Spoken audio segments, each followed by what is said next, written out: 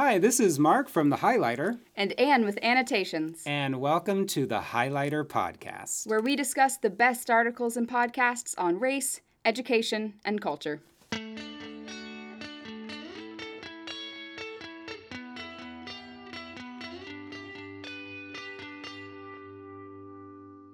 Hi, everyone. Welcome back to the Highlighter Podcast, and welcome back to you, Mark. I'm so glad to be with you. Likewise. So happy to be here. Anne, how are you doing? Oh, I'm really good because we are talking about a topic this month and probably next month that we both care so passionately about, and that is reading for pleasure, reading education. Reading is believing. According to whom? Me. I don't know really what it means, but I say it over and over again, and I really do believe it. I mean, we both deeply believe in reading. Yes, we do. And we found last month when we were focusing on college that by the end of the month, we found ourselves focusing on one statistic. So we decided to find a statistic that seemed to sum up what we are going after, a statistic that we are highlighting from an article, and really going deep, talking to experts, talking to students, talking to teachers about this one statistic. This is from Common Sense Media, and here it is. In 1984, when we were just little kids, 8% of 13-year-olds and 9% of 12-year-olds say they never or hardly ever read for pleasure. So a little less than 10% of kids and teenagers said they never read for pleasure. Today, 2014, it's 22% and 27%, meaning close to between a fourth and a third of 17-year-olds never read for pleasure or report to never read for pleasure. And I almost wonder if that's higher, that if students don't want to be honest on it, because I would guess, and this is hard to admit, but with my students, it might even be higher. What do you think? I totally agree, and I think that probably many students would even say that reading their phones would be reading for pleasure, so it may even be worse than that. Ugh, it's really hard because we both love reading for pleasure. I want to first get into the language because I said reading for pleasure, and that was because we actually had a long conversation, reading for pleasure versus having a joy of reading. I'm hoping I'm instilling both. You think one's more important? Yeah, I mean, I think it's great if kids come up to me and they say, I'm really having a great time and a joyful time reading. I totally want everybody to share the same joy that I have for reading. But for me, pleasure reading doesn't necessarily mean that I'm always happy about it or joyous, but that I have a reading identity. I follow lots of books and articles about topics that I care about. And I think that for young people, they don't necessarily have to love it as their number one thing. Maybe they like video games or skateboarding or something else.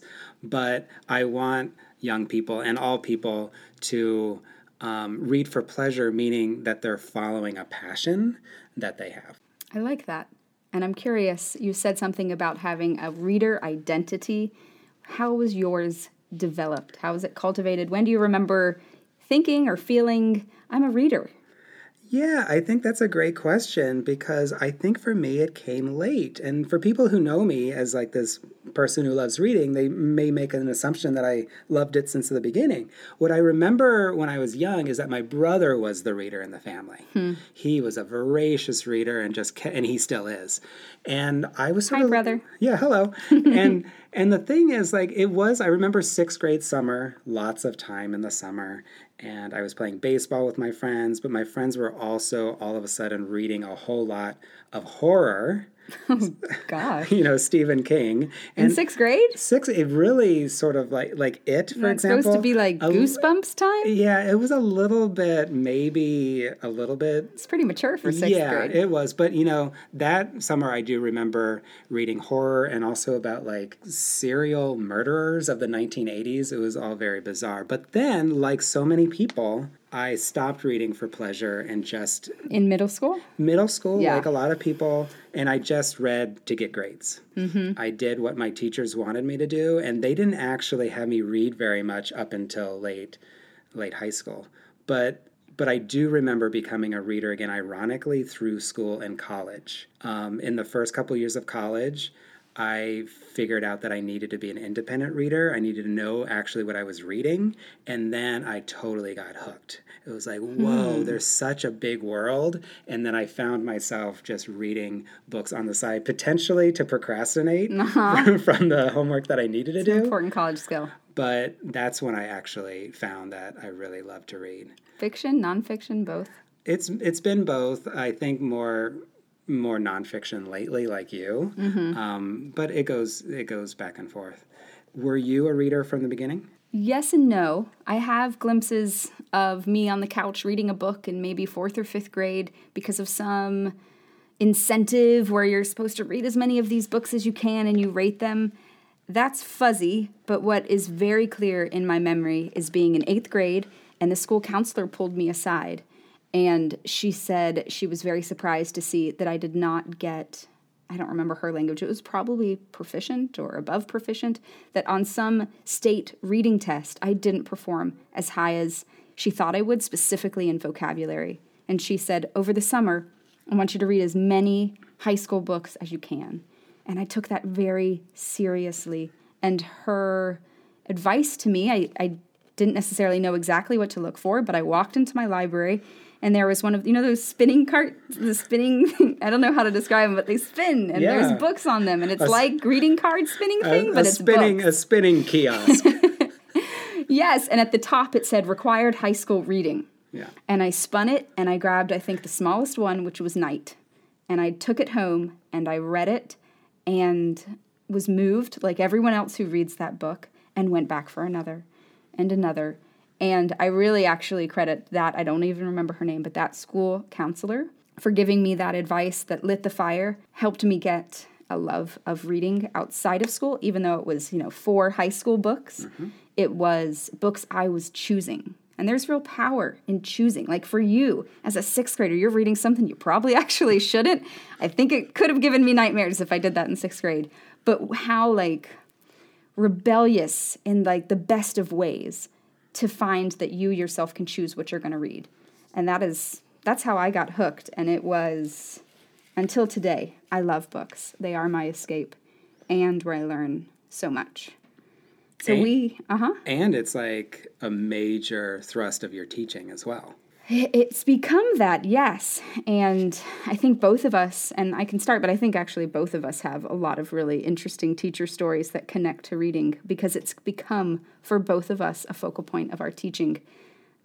Before where I am now, I've been teaching at the same school for 9 years, but before that, I taught at Treasure Island Job Corps. Do you know what Job Corps is? Yeah. Okay. Yeah. I did not know before I got the job. And the job I got, I was not qualified for. It was a reading instructor for 16 to 24-year-olds who tested at an elementary reading level. They could not go to their classes in their craft or in their profession. Like they couldn't go to the carpentry classes until they passed a test showing they were at least a middle school reading level. A lot of pressure put on me, and students did not want to be there.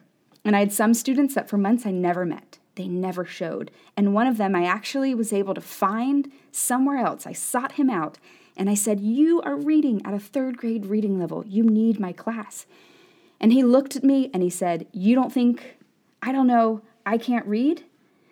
And he walked away and I never saw him again. Yep. And that changed the direction of my teaching. I signed up for the Literacy Specialist Certificate at SF State. I finished that program. And when I came here, even though I really love social studies more than English and continue to just be a social studies teacher, I did teach both, but I have found my passion is really making reading a part of a non-English class, and maybe even reading for pleasure part of a non-English class. And teachers tend to not know what they're doing in that area. Yeah. What's been your experience with reading and teaching? So I started as a social studies teacher and really liked to sort of assign lots of interesting reading, and I just noticed right from the beginning this notion of fake reading. And I would talk to some of my English teacher colleagues, and they associated rigor in English with assigning a lot of pages for homework, and I just fundamentally knew that something was not happening, which is the reading. And then coincidentally, I did shift to become an English teacher mostly, and it actually struck me even more. It's like, are we just going to have a whole sham here where students are not really reading, and then I think they are, and then I try to, it just really, it made me crazy. And I always wanted to be a teacher in an authentic way with real students in a real classroom telling the truth. And I did not find that was happening. And You mean students weren't telling the truth? You weren't telling the truth? What? I mean, ultimately, I created the situation of let's all sort of fake Let's all it. act like we read and go through the motions. Right. And I said, fundamentally not. And then I had to choose to see the reality, which was not just did students not like to read, but also they weren't reading. They were never pushed to read. And I'm not even talking about novels. I'm talking about directions. I'm talking... Oh, no, you didn't give out those little quizzes where it's like number 20 is like, No, don't do any or something like that. No, but what I did find and still believe is that when students, they aren't scared of reading, when they actually can see that there's a value and that they could draw meaning from reading, there's so much power. They're not dependent on anybody. They have so much more passion for so many more topics. Even behaviorally in a classroom, like ninth graders, if they know that there's a place that they can actually just, hey, here are the instructions and I'm going to be able to read and I know what it means and I have confidence in that, they can sort of choose their own adventure of school. Yep. So anyway, there's so many reasons why I've been totally passionate about reading as an educator for a long time. It doesn't always work like we want it to, and I want to make sure we make space for those stories too. A couple years ago, I remember telling you the story of a student that I was working with one-on-one who was the lowest score I've ever seen working with students. He was at a first grade reading level, and I had so many questions. How did you get to high school? And he was very good at hiding. He missed just enough classes that he didn't get on the attendance list. He sat in the right place and didn't make eye contact. And he admitted to me he was good at listening to those around him and to the teacher, and that he could basically piece together what he was supposed to be reading. So we started working together, and he got all the way to the third grade reading level in like 6 weeks. Like when you're that far behind, you actually can make progress pretty fast with one-on-one intervention. And then he stopped coming to school. And I saw him at a bus stop in the middle of the day because I was part-time. And I pulled over and I'm like, where have you been? And he avoided my eyes. He said something about his brother's in prison and something about new shoes and being fed up wearing the same shoes. And I just felt like between the lines he was telling me, I'm selling drugs and this is my path. And school's not for me. And I was so heartbroken. And he should never have been unnoticed all the way to high school with that low of a reading level. And I think that the system failed him. It's so sad and heartbreaking and very common. I mean, the average ninth grader, at least in the places that I've worked at, generally, what is the average? It's like 6th or 7th grade level, right? So the average situation at that point is already being several grades sort of behind. And the hardest part is that because everybody is sort of behind, not just the students, but the teachers themselves, I believe, might think that maybe it's normal and that they're actually on grade level. Right. I see some of that, but I also see a lot of teachers who know students are behind. They just don't know what to do about it. Right. I don't think it's actually taught. I actually had one class that focused on reading education, thankfully. Did you have any classes in your teacher instruction specifically on teaching reading? 0. Yeah, this was part of my master's to get social studies education master's. I don't think it was actually part of my credential program. Yeah, so if I'm a middle school or high school teacher and I know that reading, even if it's going well, is going to sort of be much slower than a video or an activity to like sort of... or lecturing to get information across. Yeah, and if I don't totally believe that I know how to teach the reading or the content through the reading, I can totally see why you wouldn't do it at all. Yep. Because the kids are going to hate it anyway. And I want to do things that the kids like. Or even those who want to assign reading, but they don't actually teach how to read what they assign. You have the students that already know how to read it, reading it, and getting better at reading, and the students that don't, not reading it and staying the same.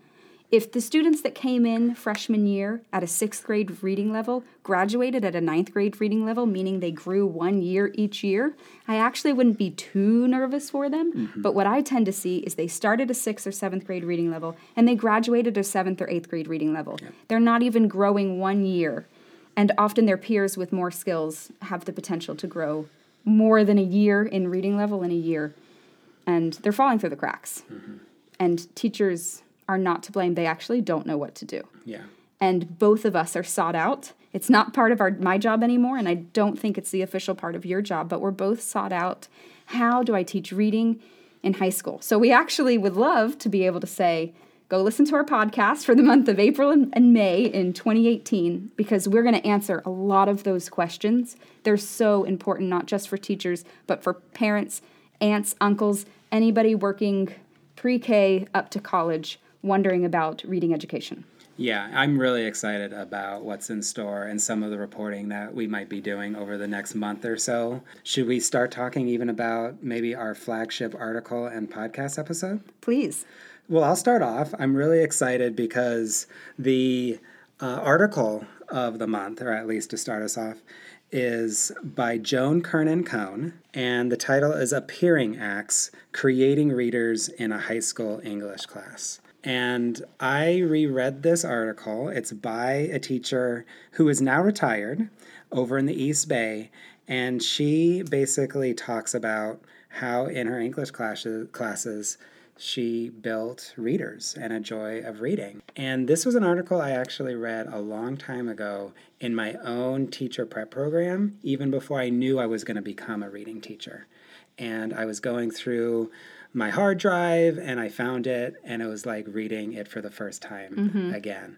I looked forward to everybody being able to read it, and I'm hoping to get some teachers to read it and talk about it live on the show.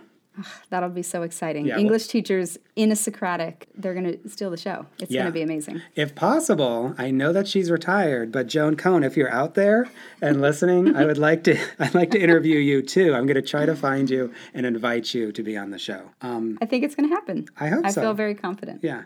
What should we be listening to, at least here at the beginning of the month? So what I'm going to start off recommending is on the podcast called Strangers, and I actually started listening to this because Wendy recommended it in episode, I think, 31 last month. So thank you, Wendy. I was listening, and it's called The Teacher Who Couldn't Read. And the focus I want people to pay attention to is how do students get away with not reading, and the fake reading strategies and the lack of hope that they can read as the motivation for fake reading, not laziness, not disinterestedness or a desire to not read, but actually a fear that they can't, that that's some gene they weren't born with. That student I talked about, he actually said that to me. He said he thought he couldn't read because of something he was born with, and so he avoided it. And this man avoided it all the way to being a high school social studies teacher, still couldn't read. The exciting thing is I already have it lined up, so hopefully it won't fall through, but I'm interviewing him. Oh, you're getting him on the show? I am. So I will be interviewing the teacher who couldn't read on the show, and we're going to talk about what has happened since he learned to read at 48. Wow, 48. Mm-hmm. That's pretty amazing. Yeah, I'm really excited to share his story, but you can first check it out on Strangers and look for an update here on the Highlighter podcast. Yeah. And that's just a couple of our ideas for what's coming up. We also want to ask the listeners, absolutely, what you want us to go and report on. But what are our other ideas for the month? Well, I have 2 or 3 more that I'm playing with, and so I can't make any promises. But one is it looks like I will be interviewing the head of Department of Elementary Education at SF State, who also used to run the reading specialist certificate program I was a part of, Dr. Arce, and she and I will talk about what secondary teachers could be doing in particular, because I think, again, we want this to feel like a professional development for teachers who really want to know how to do this work. And her life's work is teaching teachers how to do this. And so I'm really excited to get on and talk about it with her, because she is so wise when it comes to reading education, and she cares deeply about the students, which is where it all starts. Cool. So that's one. And then another one is something that I hope we do every month, which is include student voice. This is a little tricky. I don't know if I can pull it off, but I'm hoping to get a student on who can talk about what it is like being a non-reader or not a confident reader, and talk some about their reading history and their story, and maybe let others hear that if I was this person's intervention reading specialist, what I would do and say with that student to get them started on a different path. Because I think, again, for more experienced, especially English teachers, they usually know the struggling readers. It's a question of what next. Mm-hmm. And so I want to model that. But I also want to be super respectful to a student. So I'm still working on that idea. Yeah, I'm going to also try to find some students. Some listeners might know that I have this thing called the Kindle Classroom Project, and it's really, the purpose is to allow students to have access to books that they choose to read, that they want to read. Mm-hmm. And what I have found is that especially in middle school, as we know, students forget that they like to read, and that love of reading needs to be reclaimed. And I'm hoping to find some middle school and high school students willing to tell me their story about how just by having access to books all the time and a teacher who really cares about has actually gotten them to love reading again. Mm-hmm. So maybe some students who have always loved reading and then sort of forgot, but I'm also looking for some stories of young people who are like, hey, you know, this reading thing is for me. I can't wait. I'm really excited about this month, Mark. I think for all of those listening, if you know of a teacher or a parent that wants to know more about how to encourage a reading for pleasure, and also I'll throw in there, despite Mark, reading with joy, if that's something that you want to cultivate, take a listen for the next couple of months, because we have that in store and there are actually answers. I don't think all people are aware of that. Sometimes we say there is this big problem, and in this instance I actually think there are answers, and there have been, even since an article from the 90s, like the one, I think I was in middle school when your flagship article for this month came out. And these aren't new answers. These aren't flashy. You're not going to be hearing anything extremely shocking, but hopefully very practical. Yeah. Listeners, if you have a story idea or if you want to share your thoughts about reading, definitely give us a call at 415-886-7475. We want to know sort of what you care about and sort of the stories that you want to hear about, or if you are a person who knows somebody or who wants to be on the show, let us know that as well.